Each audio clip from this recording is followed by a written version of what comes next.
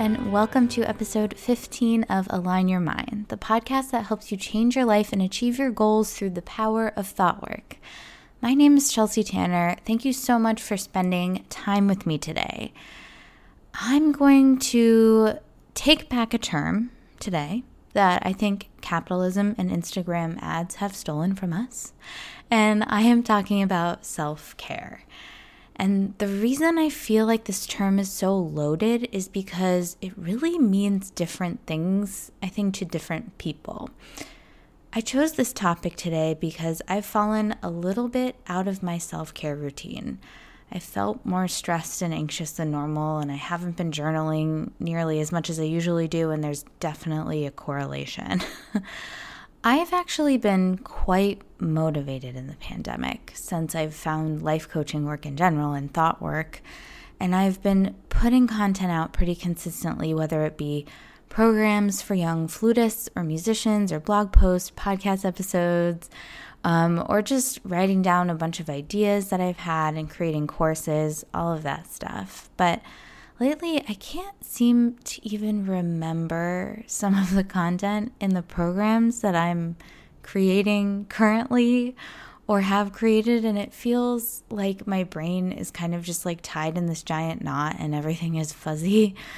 So I thought I'd take this opportunity to mention this and just to talk about self-care in these moments where maybe we think we should be doing more. We should be able to remember the things in our programs that we create, right? But I think we need to get clear on what self-care means. So self-care, in my opinion, has much more to do with how you treat yourself, what you do for yourself in the long term, and how to deal with hard moments when you feel unmotivated or you just like can't seem to handle things than it does about, like bubble baths. I mean, our society is trying to promote self-care, and usually for women, generally, as like face masks and bubble baths and getting your nails done and getting a pedicure. And while I love all those things, I don't think it's the root of what caring for yourself really means. And what that really means to me is treating myself with compassion first and foremost, caring for myself. When I'm anxious and can't sleep at night, I used to just wake up and toss and turn and feel anxious and believe all my thoughts and then try to go back to sleep several hours later. I was indulging in all of the thoughts in my brain, and I will just like spin in like the you'll never be good enough or finish this or that, sort of spirals. Now, having practiced being the observer of my own thoughts, I talk to myself really differently now, and that's been a really deliberate choice of mine. I literally tell myself it's just going to be okay. Allow myself to feel all of the anxiety that's flowing through my body and just sort of sit with it. Especially if I can't seem to get out of these thoughts. Just identifying and sitting with my emotions, and it tends to dissipate much quicker. When we have these anxious moments, when it feels like our brain is messy and foggy, just accepting and sitting with it makes it so much more calm after a while. When we think we should be able to do it all, we should be further along, or we should be X, Y, and Z, fill in the blank, whatever it is, we're arguing with reality when we think those thoughts. When we say should to ourselves, when we think things should be different than they are, we're arguing with what is.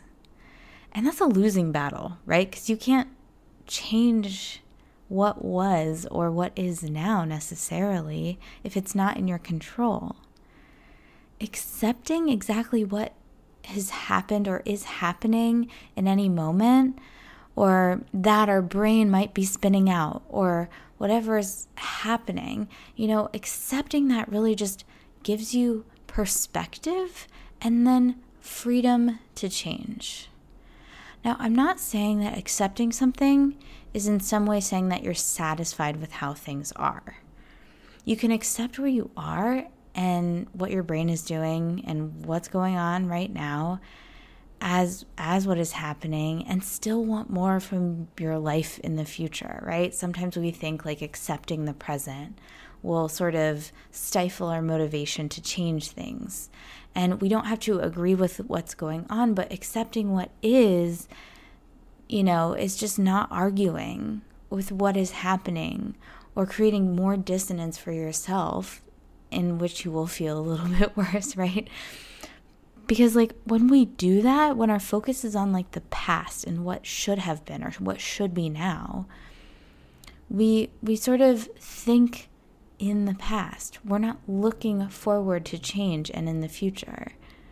We're just feeling worse about what is. If I say that I shouldn't be feeling anxious, I'm resisting my emotions, which I kind of think of as like trying to hold a beach ball underwater, right? Further and further down, the more we try to push it down and resist it, those emotions tend to come back up with much more intensity. Now, I think about caring for myself just like a parent would care for me, or how I would want a parent to care for me. This seems kind of weird, but as adults, I think we need that just as much as kids do. But people don't teach us how to do this. When I'm anxious or sad, I tell myself what I need to hear, which is usually that it's all going to be okay. Like, everything will work out. It's going to be okay. When I make a mistake, I aim to treat myself with compassion and understanding, just like I'd want someone else to treat me with compassion and understanding. This is how I think self-care should be framed. It's a skill. It's practicable, and it's just so important. I think about the mental environment that I used to live in my mind. I was so unnecessarily hard on myself, and I'd get mad at myself for so many things. I'm tempted to tell a story about how I once booked a plane ticket wrong, and it was non-refundable. And I wanted to punish myself in some way. And back then I was heavily restricting my eating and my food. And I went to the grocery store and bought a pizza and baked it and ate the whole thing to punish myself. And it seems so crazy now, but like that is such a 180 to where I am now. It's really bonkers. And the thing is, like, I just wasn't accepting that I made a mistake. I couldn't accept that. So I tried to punish myself. And this was arguing with reality. And that was a part, like, I didn't even know that that was a concept. I would just tell myself that I was irresponsible and didn't deserve things. And, it just made very little room for error in my life. This is where self-love comes in. Now, I know that this is like kind of a cheesy concept, but it's real. It's such a real concept, and we don't talk about it, and I think it can be so impactful. If we don't like ourselves, we will treat ourselves really poorly. We will treat ourselves like someone we don't like. This could be because it's motivating sometimes, which like shame for me was a huge motivator for, short-term goals, but also long-term goals. But it always swung the other way. It always made me feel bad at the end of the day. When we don't feel worthy or like we're good enough, we usually treat ourselves that way. Caring for yourself in a loving way can seem like a foreign concept. I know it was for me. But as I've gone deeper with thought work and truly transformed my opinion and treatment of myself, I'm now able to console myself, to have my own back, to make sure that external circumstances don't mean anything about me personally. So next time you feel anxious or doubtful of yourself or inadequate or overwhelmed, ask yourself, what do I need to hear right now? What do I want to hear right now? What would I want someone to tell me right now? And then tell yourself that. I love asking myself the question, how can I support you today? And then doing or telling myself whatever that may be. Of course, I'm not perfect at this, but reminding myself that it's available is essential. You can give yourself support and encouragement when it feels like the people around you may not care. So often we discount our own voice and our own opinion, but it's actually the most crucial one. And bubble baths are great, but if that voice in your head is making you feel bad the whole time, just sitting and quote unquote relaxing may be the last thing you want to do. True self-care is being able to fulfill your own needs, to accept your thoughts and feelings, to treat yourself with compassion and care in hard moments, and to decide on purpose what you want to believe about yourself. Now, this one is crucial. What do you want to believe about yourself? Has anyone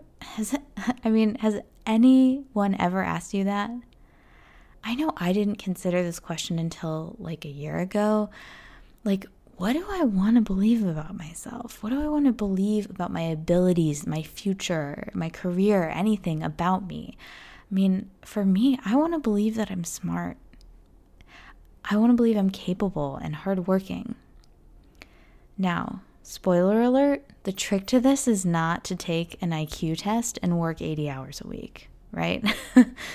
It is to simply change your thoughts and beliefs. That's how you'll get there.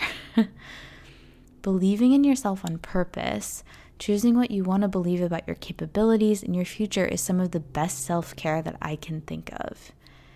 It isn't always easy to keep believing positive things all the time.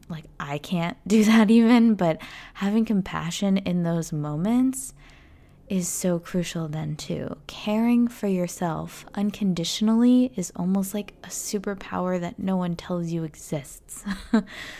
So ask yourself, how can I support you today? Then tell yourself what you need to hear. Do the things that will allow you to create an amazing day for yourself.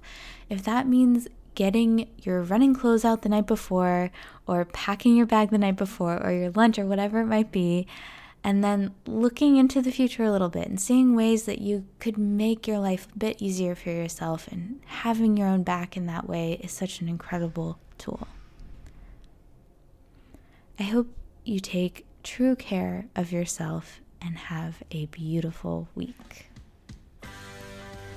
The amazing theme music for this podcast is a song called Already Gone by Paper Morning. You can check out more of their music in the link in the show notes, and I hope you do.